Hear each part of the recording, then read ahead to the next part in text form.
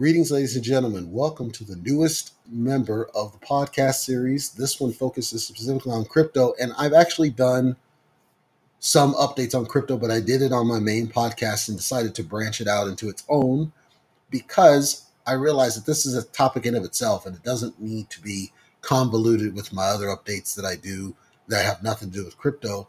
But crypto deserves its own set of updates specific to it with two branches. One is just general information such as this. The other is more news oriented. And this one's on Apple iTunes as well. And then I'm going to create a collection people can subscribe to. But I wanted to start sharing some information, and some people requested I create a podcast for it, or at least supported it. So that's what I'm doing. I don't know how much time I'll dedicate to these episodes, but there is no set schedule. I'll just update as I find information or believe that it's of value. I wanted to start with this concept of market cap. If you haven't gotten into crypto before, but you're not new to trading, you already know what this concept of market cap. When you get into crypto, you're going to start seeing battles, literal battles between two sides about market cap and the impact of market cap on the success or failure of cryptocurrency. College economics teaches you about market cap and how we calculate it and how this all works. But where it fails is that, in my personal opinion, we cannot attribute all of the different economics that we're taught to crypto as we would with fiat, because the rules are different with crypto versus fiat. Because, as I've said in a different episode, crypto has no real value, until you transact with it. Once you transact with it, it generally is going to be converted to a fiat form because that is the common form for transactions. The exception, of course, would be, as an example, El Salvador, who has adopted Bitcoin as its currency, as its fiat. But most of the countries in the world, I don't believe they're going to go to that extreme. I believe they're going to keep their fiat because for them, it creates more predictability when they go to collect taxes, which is a whole different topic. The problem, though, is that in crypto, we needed to have a way to assess the success and level of success and the vector of that success and the direction of where it's going in a quantitative measure. We needed to be able to have some number that says it's successful, or we believe it to be, or it is not successful, or we believe it not to be. And how do we put the number to that? That number became essentially market cap. Market cap, specifically in crypto, but it applies generally.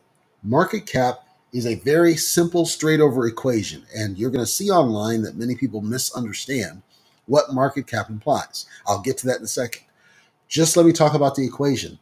Market cap in its simplest form is, I have a circulating amount of X. In this case, it's tokens or coins. You could have in US dollars, you could have gold, you could have silver. It's whatever X is there's a circulation of.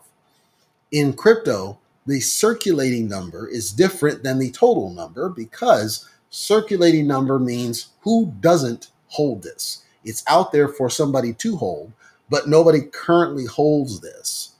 That's circulating.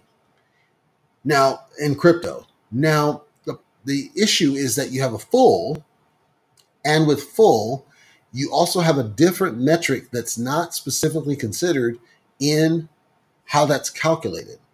So you have to look at multiple numbers to really understand how this all works. But we want to start with the circulating supply because the circulating supply is going to tell us, again, the popularity of the token as it pertains to whatever it is. In this case, over the span of 2 years, 3 years, 5 years, whatever that number is, that should tell us, okay, here's what we got, here's what we have available, and the value of it, which is based on scarcity.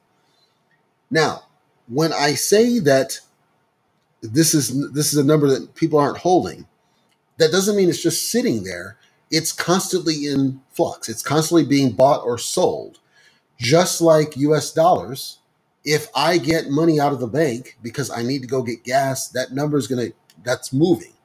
When it comes from the bank, when it's sitting in the bank, it's circulating. It's currency that's out there. When it comes to me, it's not circulating.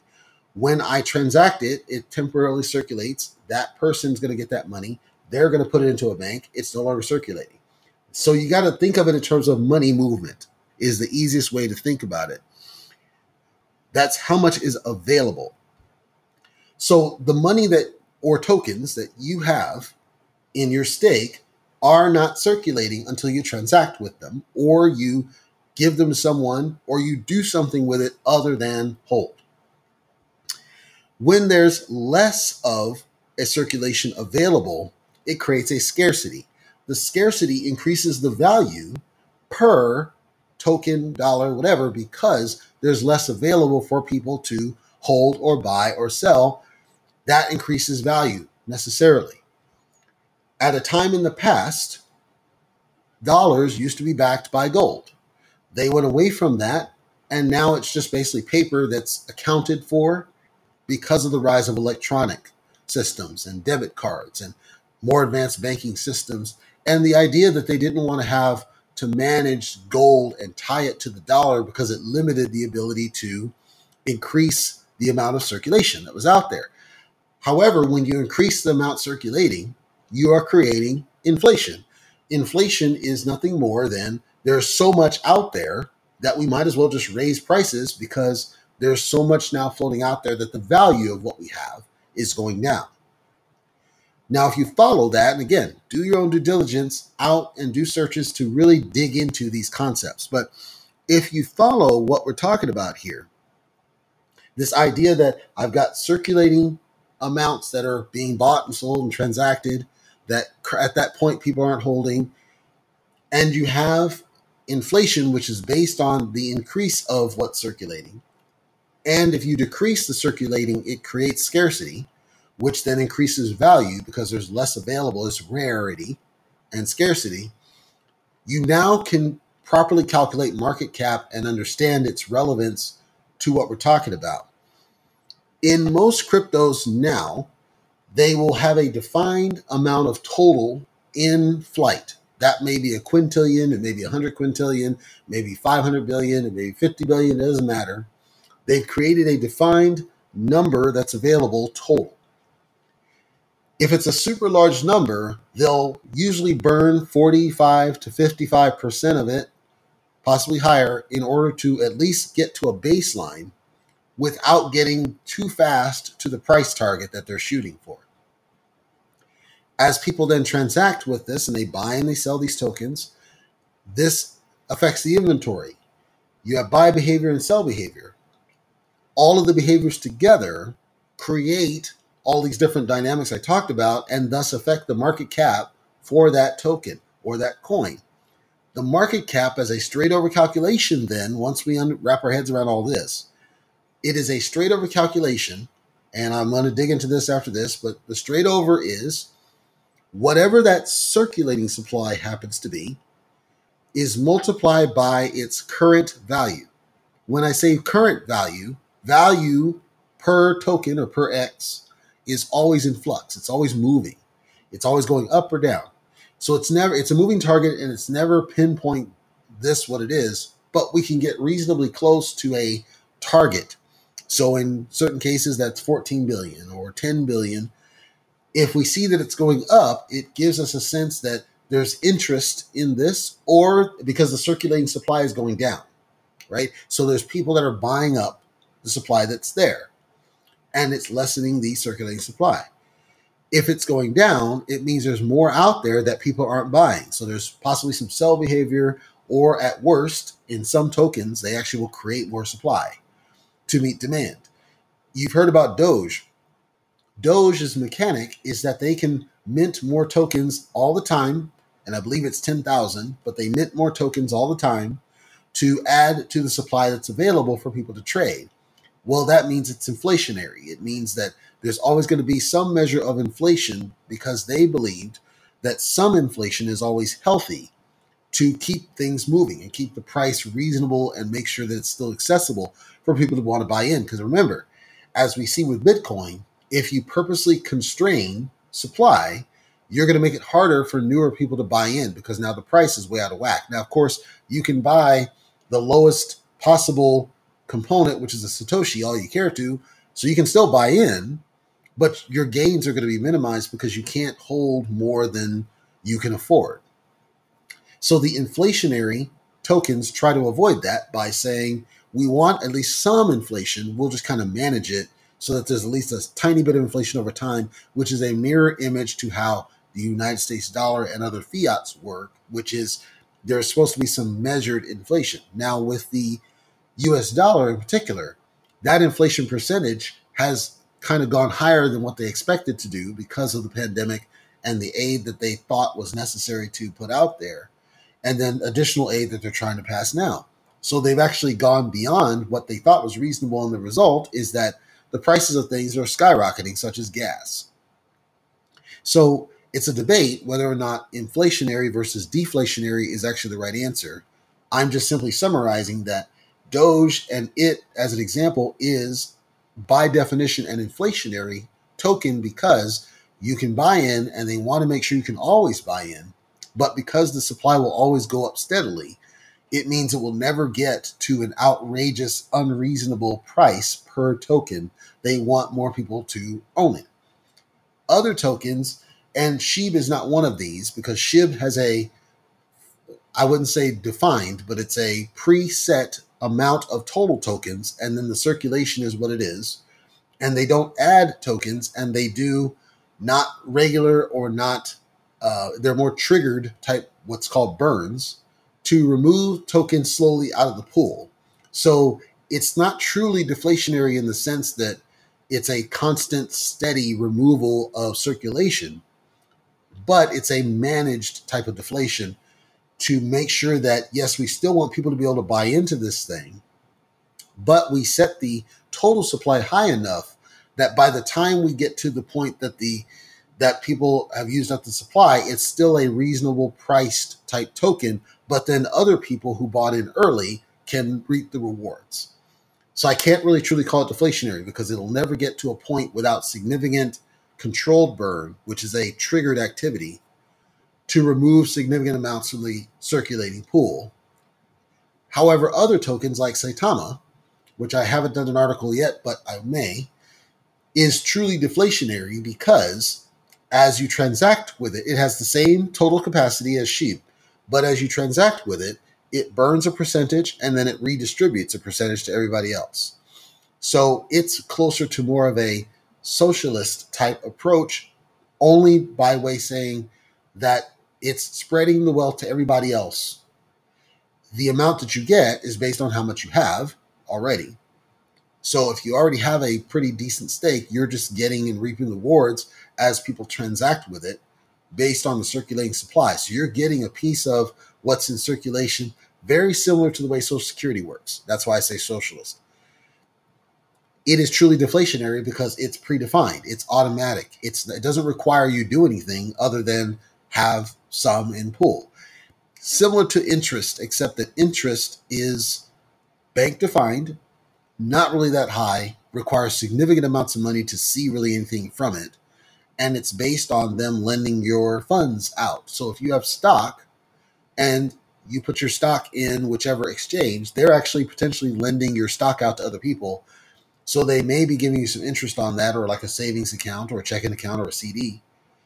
In crypto, the lending out generally doesn't happen unless you've authorized it to happen. And in most exchanges, that isn't happening with the United States because of regulations and they don't want to be locked down. We've seen that with Coinbase. They backed off of it. All of which to say, the market cap being just a straight over equation from the price, and as I mentioned on another episode, the price is perceptive. It is what somebody is willing to pay for a thing. If you see that it's under a penny, you think it's cheap.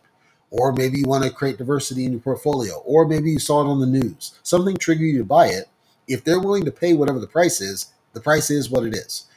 You multiply that price by the circulating supply, and it creates this market cap number that tells us here's really how interesting this product is to everybody that's trading it. Now, here's where the misconception comes in. That market cap does not have a limit, quote unquote, because fiat hasn't come into play when you define the market cap. Because again, when it's circulating, there's transactions happening that are fiat based, but the value is constantly changing. The perceived price is constantly changing. You have limit orders that are affecting price. You have all these different factors that even you don't see. Because of all this transactional activity, some of which is fiat and some of which isn't, the market cap simply gives you an indication of how popular something is, not necessarily that that's all the money that's truly there. It doesn't really mean anything until people cash out.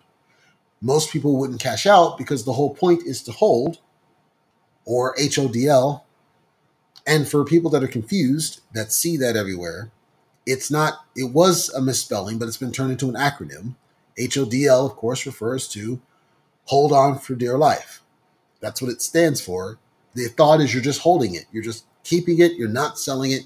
You may buy more, which still creates circulating activity that you can see that affects the market cap, but you're not selling your hold back into the pool, with the thought being that we want to constantly have the value go up. You're always going to have people that sell.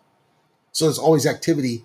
Thus why the market cap should be used to measure just the popularity of a thing, because buy and sell activity together gives you what the market cap truly is, because it's based on circulating supply. It doesn't mean, let's use SHIB as an example. With SHIB, if I were to query what its market cap is, currently that's around $11 billion. It doesn't mean that there's truly $11 billion sitting in SHIB. It means that there's $11 billion worth of activity at any given time around the token of what's circulating. At some point, when you look at Bitcoin as an example, it's 1 trillion. I can almost guarantee you that SHIB will never hit 1 trillion of market cap, because it can't, because there's too much circulating supply. But it doesn't matter. It doesn't affect the price of a thing. The price is going to constantly go up as there's buy activity. The circulating supply is going to constantly go down as there's buy activity. And at some point, what you're going to see is that the math works itself, that you'll still see significant increases in market cap, regardless of the fact that there's higher circulating supply on SHIB, because of this change in the pricings. That's what people are not understanding. They think that, and you'll see this, that market cap simply means that it's impossible for this to hit a penny. Let me tell you a story. Doge, I said before, has an infinite, essentially, supply of tokens out there, and it is inflationary. Doge started with 4 zeros under a decimal, so it was way less than a penny, fraction of a penny. And January of this year, it only had 2 zeros and a 9. Then, roughly 6 months in, it skyrockets to 70 cents, primarily because of a tweet from Elon Musk. And I'll say this statement, then we'll wrap it up. The price of a thing is going to be what it's going to be, regardless of what you or I have to think about it. It doesn't matter. Value of something is perception. It's what somebody sees as the value of a thing. Because if we can accept that, it means that this price for any crypto is going to go wherever it's going to go, regardless of what you think, regardless of what you have to say about it. And to some degree, we have to kind of twist what we think about the economics to fit crypto, with one thing in mind. Crypto has no value until you transact with it. Prior to that, when you're holding it, its value is going to be whatever it's going to be. Market cap just simply points us in the direction of where it's going and what we should decide to do. If we hold, buy, sell, make smart decisions on it, don't rely on it.